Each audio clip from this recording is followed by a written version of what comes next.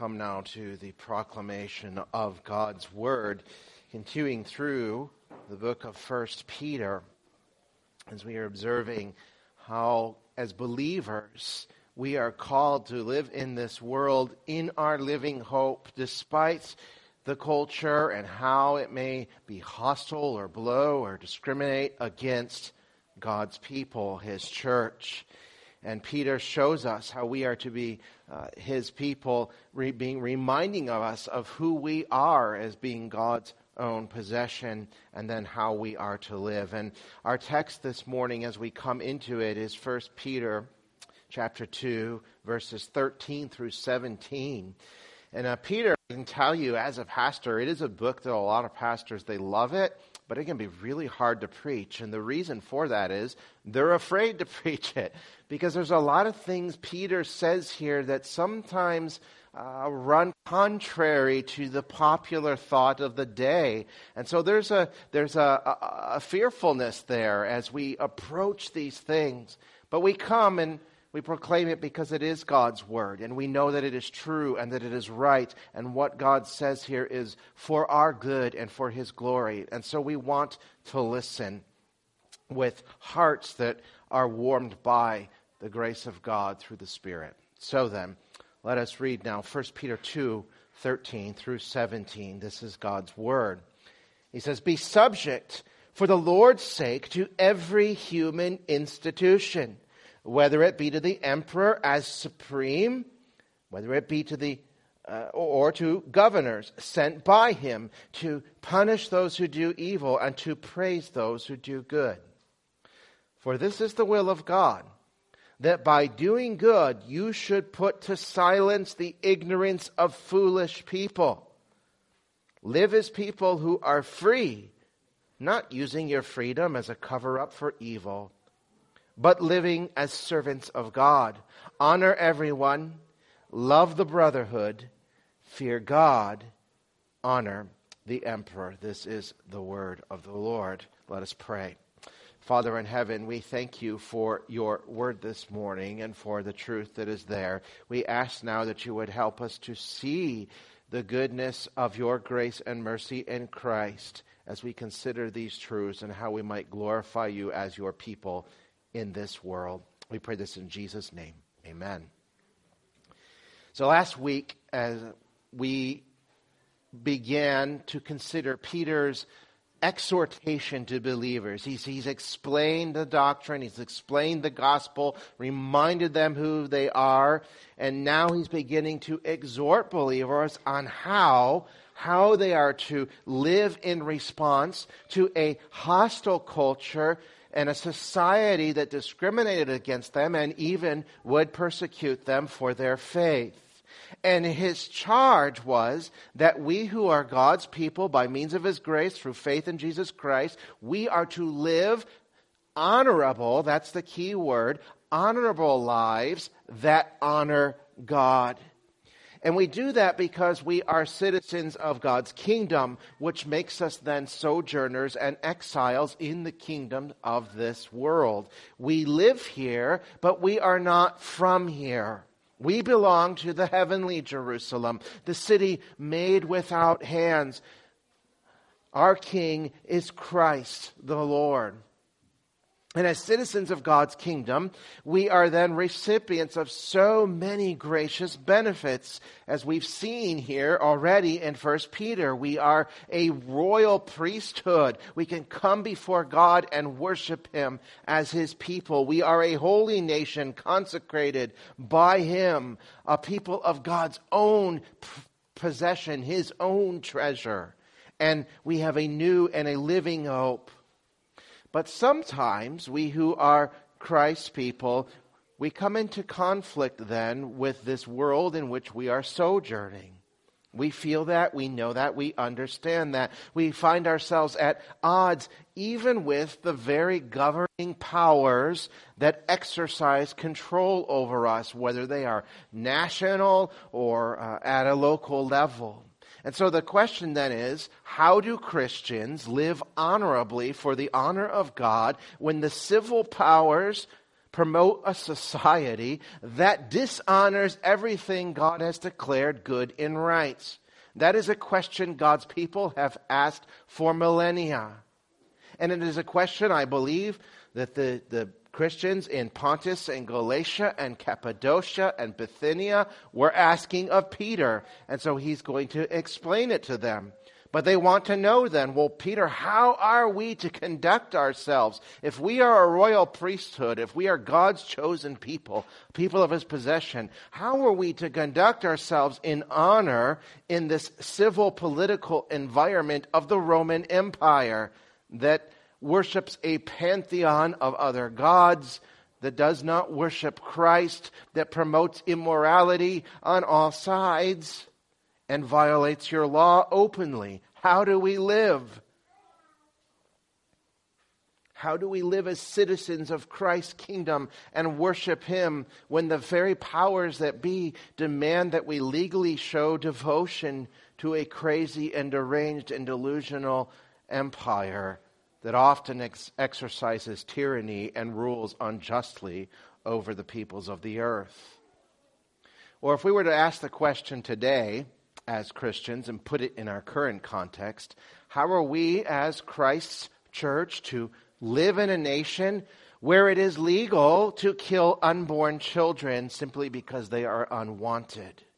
How are we as a holy nation to live where God's created order for family is openly mocked and legally ignored? How are we as a God's royal priesthood to respond to a political environment where there is much greed and the promotion of personal agenda taking precedence over justice and righteousness? And how is the gospel even going to flourish in a kingdom where evil is called good and good is called evil so openly? How do we stand against the power of a state when it bears its arm against God's people and righteousness? What recourse do we have? Well, the answer that Peter gives us is not one of resistance or revolution. We're not called to pick up the sword and to wage war with violence.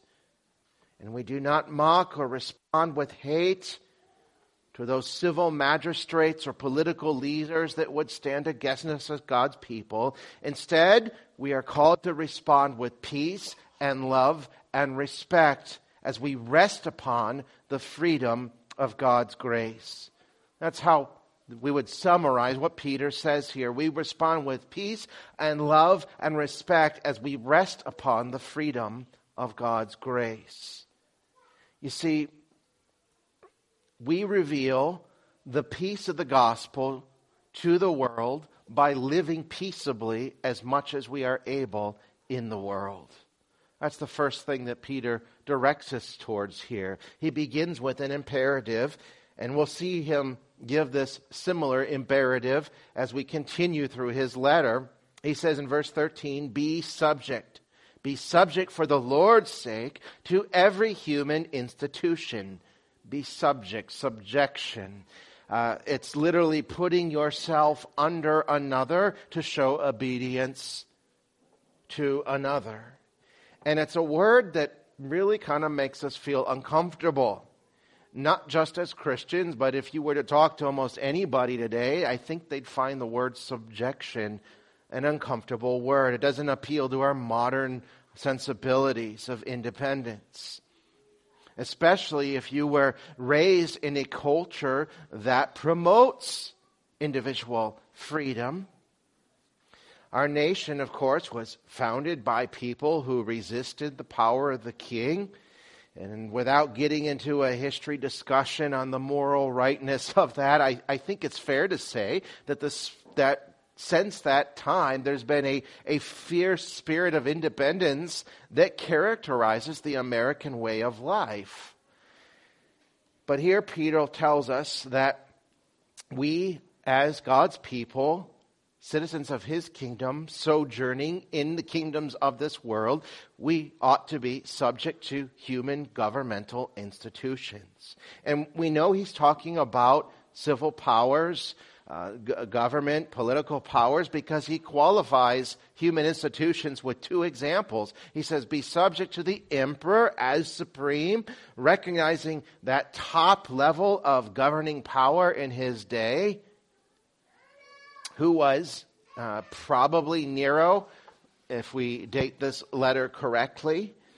And he also says, be subject to his governors, being the emperor's governors of the various provinces and regions of Rome, the provincial rulers, or even the political leaders of certain particular cities as well. It's everybody under the emperor, the lower magistrates. And so this little expression, be subject to all human institutions, from the emperor to his governors, is sort of like saying from the greatest to the least. From the person with the most power and control over the civil affairs of the nation, all the way down to those of the lowest level.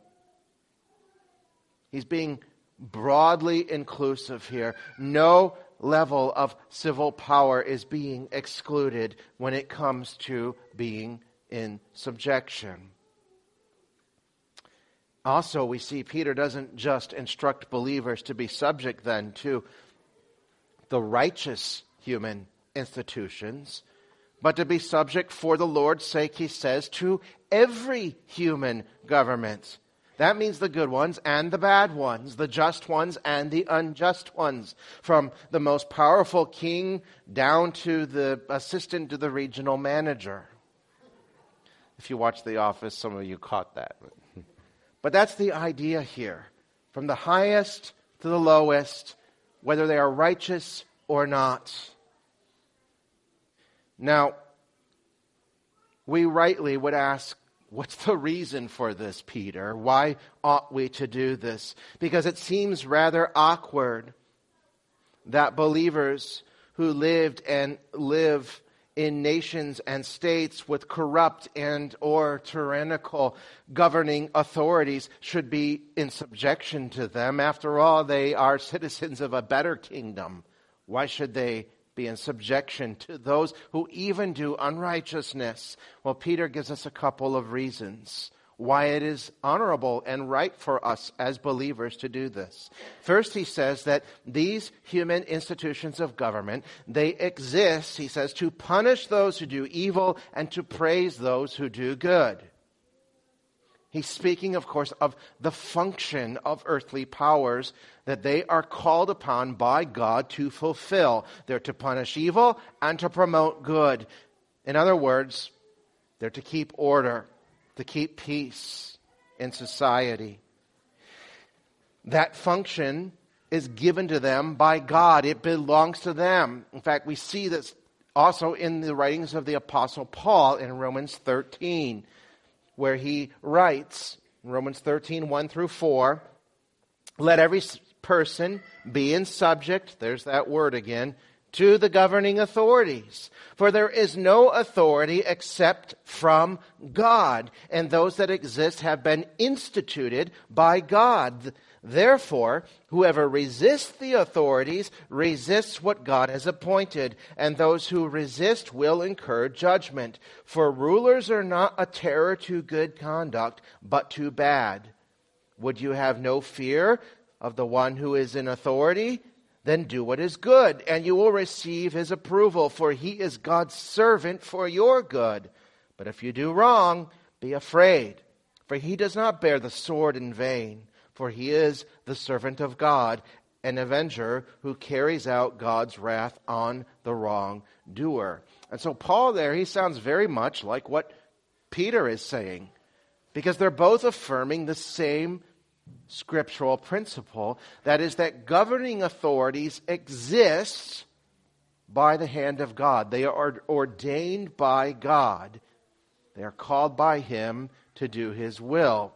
They are a product of his sovereign decree. And he ordained them to exist so that they would keep order in society by punishing evil and promoting good. And here is why that is so important. to understand that it is God that has established the powers that be, both the righteous and the unrighteous. It's simply this, because sometimes they are in fact unrighteous. They do fail this function that they are called to do.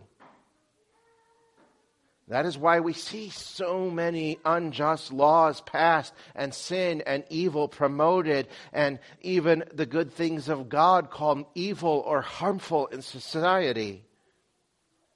But despite that, despite the corrupt ruling authorities who often act unjustly, we know that because they are in that position, they have that position because God has put them there. He is the ultimate authority. He is still in control, and He is working even through their unrighteousness and their lack of justice to fulfill His ultimate purposes in this world. And we rest in His sovereign wisdom and His ultimate control. As Proverbs 21:1 explains, the king's heart is a stream of water in the hand of the Lord, and He turns it wherever He will. And so even when human authorities fail us and fail to function as they ought, as laid out in Scripture, and they rule unjustly and tyrannically, we can still be assured that God ultimately is in control. He has not let go of that stream of water. He is still working and pouring out His will in this world. And that is why Peter says, for the Lord's sake, be in subjection to every human institution. For the Lord's sake, as God's people, we do not subject ourselves to human government because they demand it of us or society tells us that we must.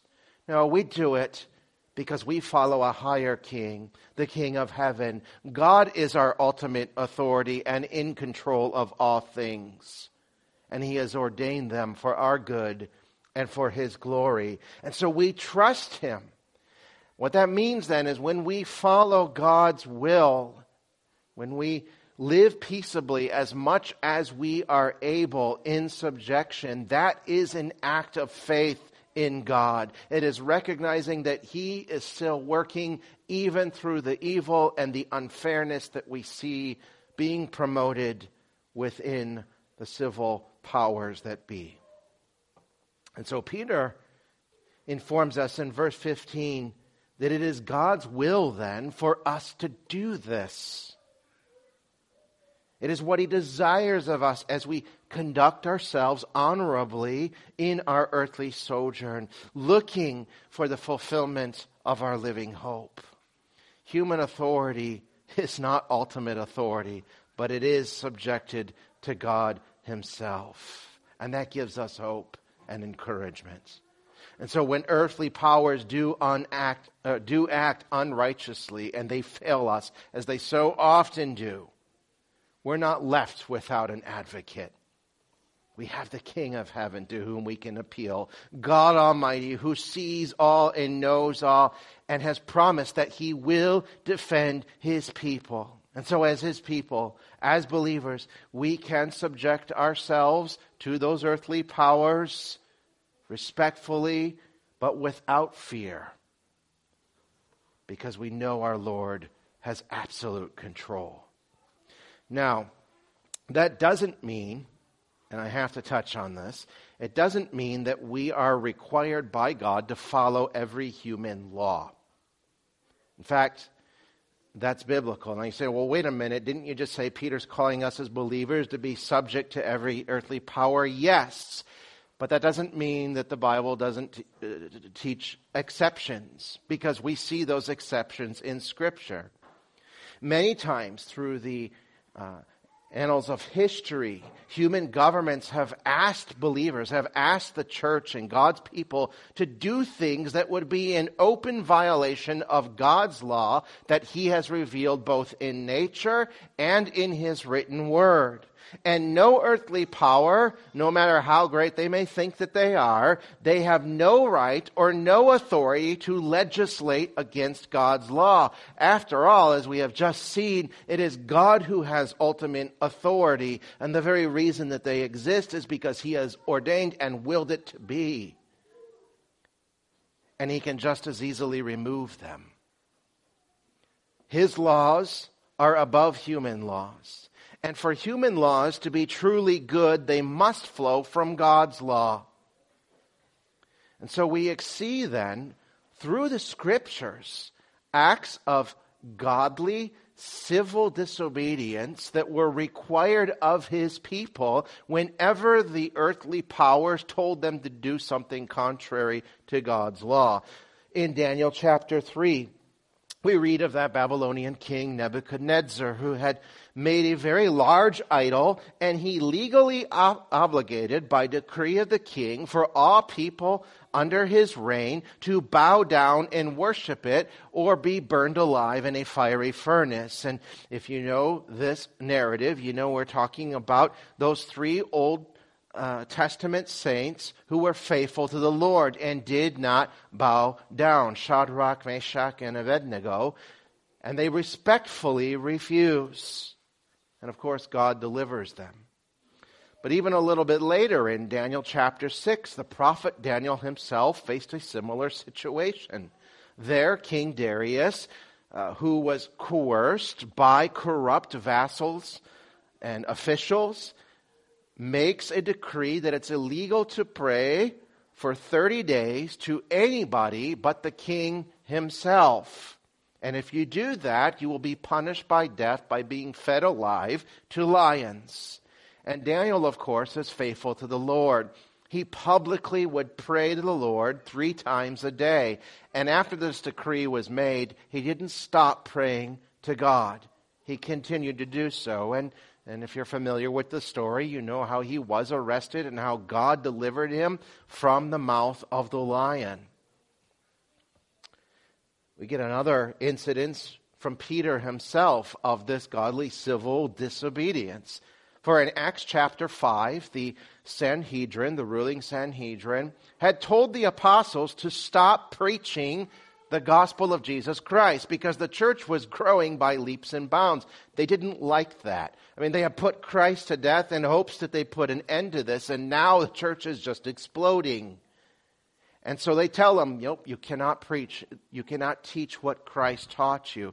They continue to do it anyhow, and so they're arrested and brought before the high priest. And the high priest tells Peter, he says, "We strictly charged you not to teach in Jesus' name, and you have filled Jerusalem with your teaching. And you intend to bring this man's blood upon us." I think they were feeling a little guilty there. But Peter, in great courage, how does he reply? Well, he looks to the high priest who had control over many of the religious and civil life of the people, who was supposed to know the law of God, but was not following the law of God and prohibiting Peter to preach the gospel. Peter looks to him in the eye and he says, "We must obey God rather than men. You have no right to tell us to not proclaim the gospel of Christ." And so when human authorities then try to legally force Christians to do something contrary to God's revealed word, it is not only right, but it is our duty as servants of God to not comply. But for everything else, even the laws that don't make sense to us, even the taxes that are a little uncomfortable, Peter says, be subject, be peaceable. As much as you are able, live peaceably as law-abiding citizens. And so we do. We obey the laws of the land, even those ones that seem so pointless at times. We pay our taxes. As Christians, we're not trying to create undue controversy and chaos. We're not called to start revolutions, but to bring reformation through our love of God and neighbor. And the way we do that is by living with the peace that God gives us in Christ, knowing that ultimately our King is above all of this that we see going on around us. And so we can be good, law-abiding citizens, showing that we trust God more than we trust our government. And in doing that, we reveal the peace of the gospel to the world that truly needs that peace. One way we do that, as Peter says here, is by silencing slandering mouths. In verse 15, for it is the will of God that you subject yourself, that by doing good, that is, being obedient, by doing good, you should put to silence the ignorance of foolish people. God's people have always been accused of being law-breaking insurrectionists and rebels in this unbelieving world.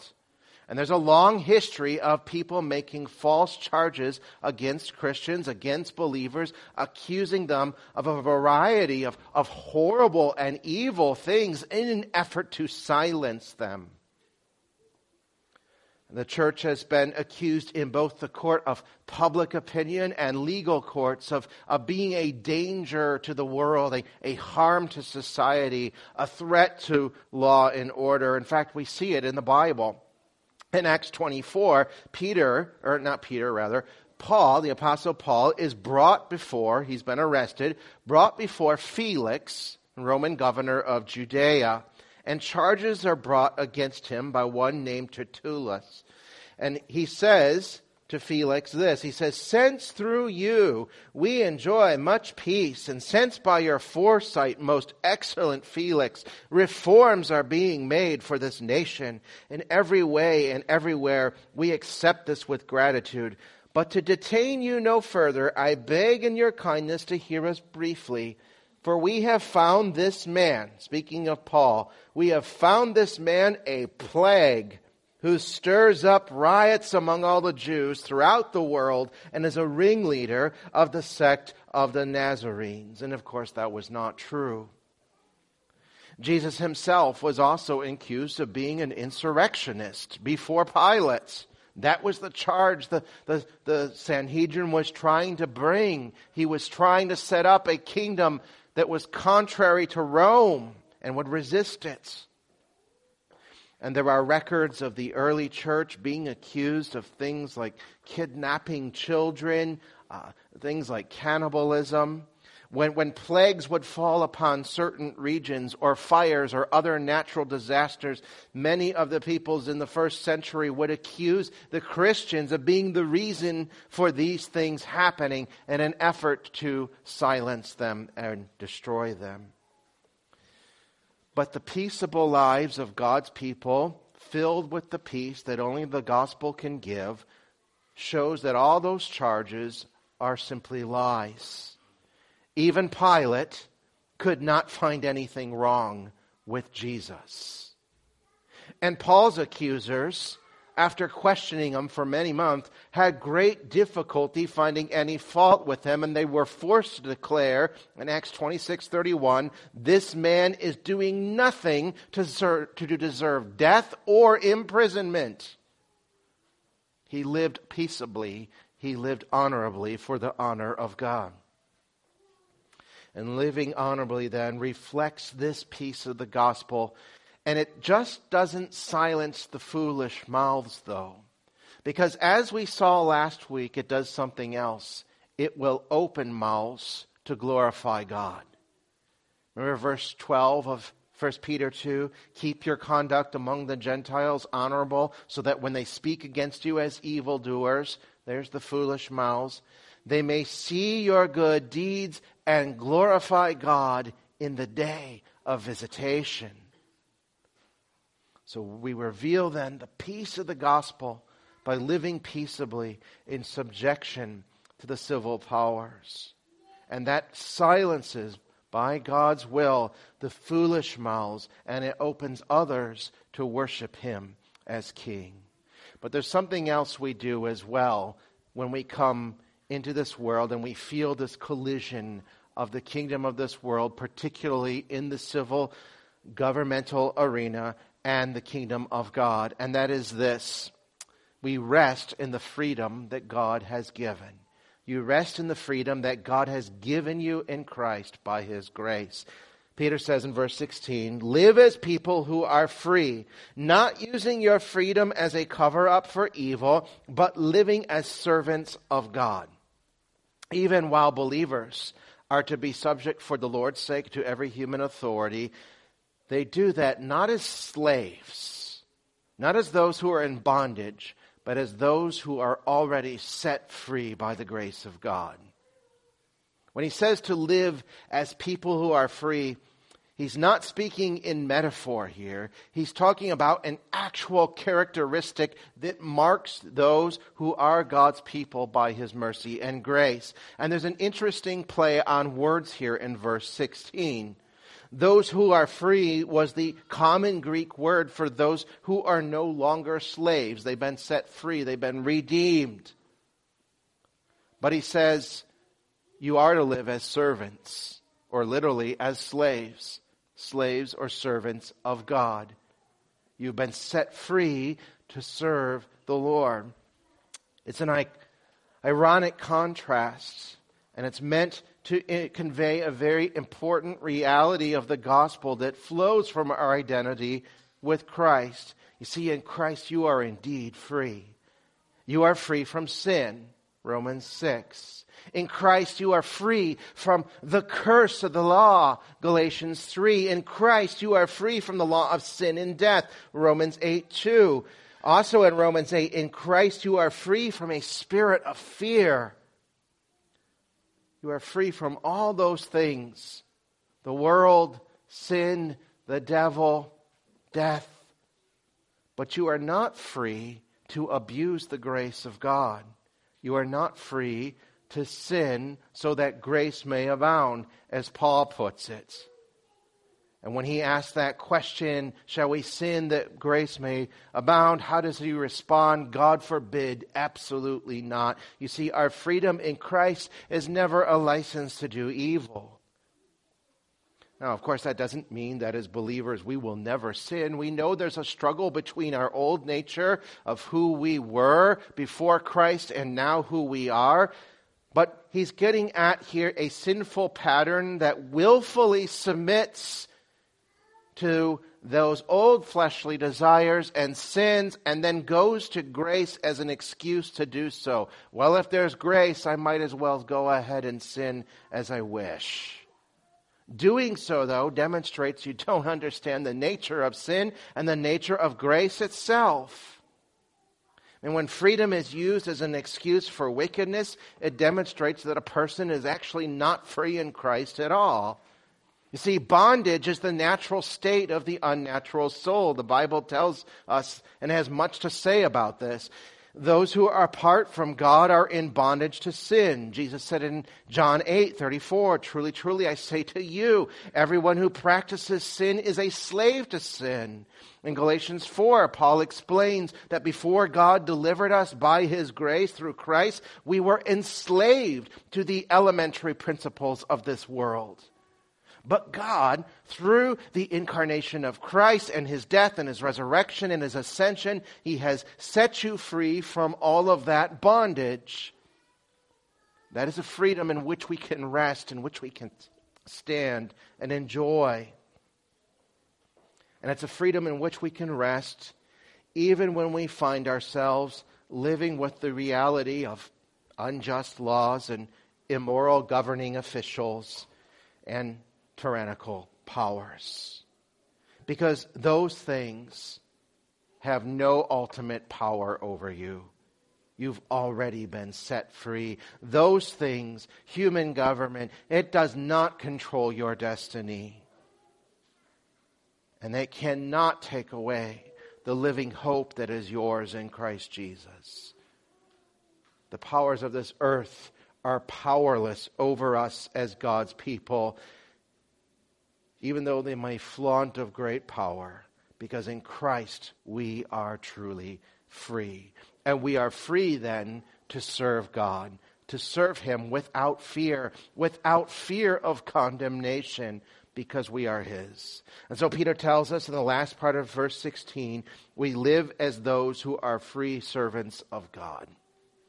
You see, freedom, it isn't unrestricted liberty to do whatever we feel like doing, because we're God's people now. So we do what he desires, what honors him, what brings him glory. We are now his royal priesthood. And that means we are his servants working for his will to be fulfilled in this world for the good of our neighbors and for the glory of God.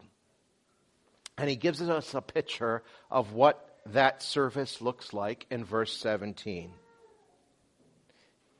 He says, honor everyone, love the brotherhood, fear God, honor the emperor.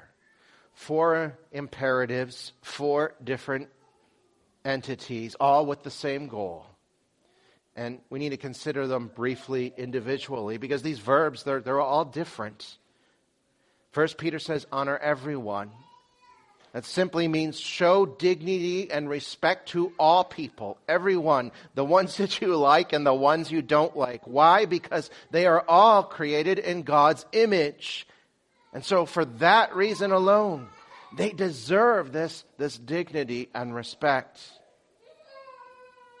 We show this kind of honor to all people, irregardless who they are, what kind of position they hold, whether they are believers or not. Second, he says, love the brotherhood.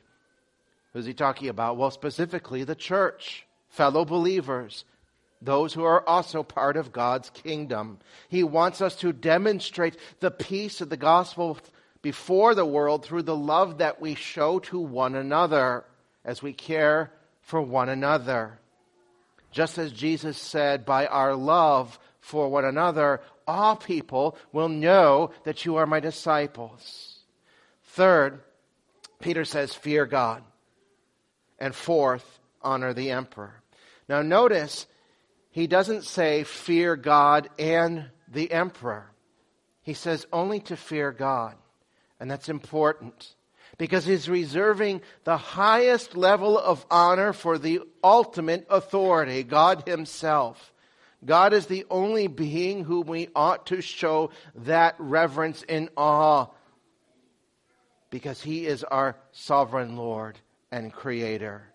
But the emperor or the king or the president or the vice president or governor or whoever happens to be the person with the highest level of authority in our lives, they are not to be feared. They're simply to be honored, which means to be respected, like we respect all people. And so these 4 imperatives that he gives us, they take an almost poetic form here.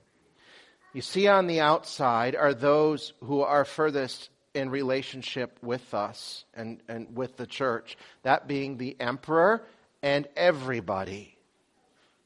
But then you move on to the inside, and what do you see? You see God and other believers. And you put it all together, and at the very center of that entire spectrum of our relationships, God is the centerpiece. And so we show dignity to all people. We love God's people. We fear the Lord and will respect earthly powers. And so when I started, he asked the question, how is we as believers are to live honorably when the civil powers in this world act in tyranny and wickedness and injustice? We do it just like that, as we see.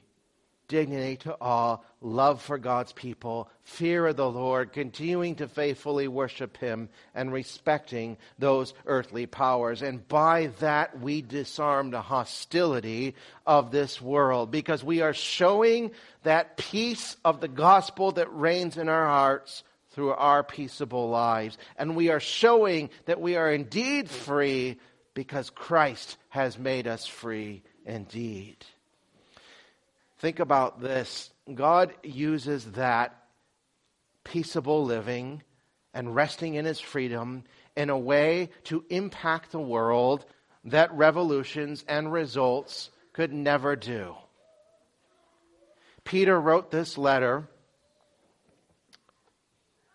early in church history, and the church was small. There were only a few. They were scattered in number in certain regions of the Roman Empire. But within a few hundred years, the emperor himself professed Christ. All because God's people lived peacefully, peaceable lives as much as they were able, showing to the world the peace that is theirs through Christ. You see, we as God's people are the salt of this earth. We truly are that city set on a hill, shining forth the righteousness of our Savior. And when the peace of Christ reigns in our hearts, the peace of God breaks forth into the earth. That's how we can disarm the injustice of the civil powers of this world. So let us trust God. Let us faithfully continue to worship Him and live for Him and rest in the freedom we have and in peace that is ours in Christ. Let us pray. Father in heaven, we thank you for your word. We're thankful for the truth that it contains. We're thankful that we are not called to start revolts and revolutions and try to change things in our own power and might, but to simply trust in your sovereign wisdom, to rest in the peace that we have that passes human understanding, knowing that you are in control of all things, and you have made us your people forever, and you will defend us, and you will uphold righteousness, and one day all evil and injustice will be made right, and all that resist you will be brought down. For you are the Lord, you are King over all the earth. Thank you for this great truth, and may we walk in it this week and the rest of our lives. We pray it in Christ's name. Amen.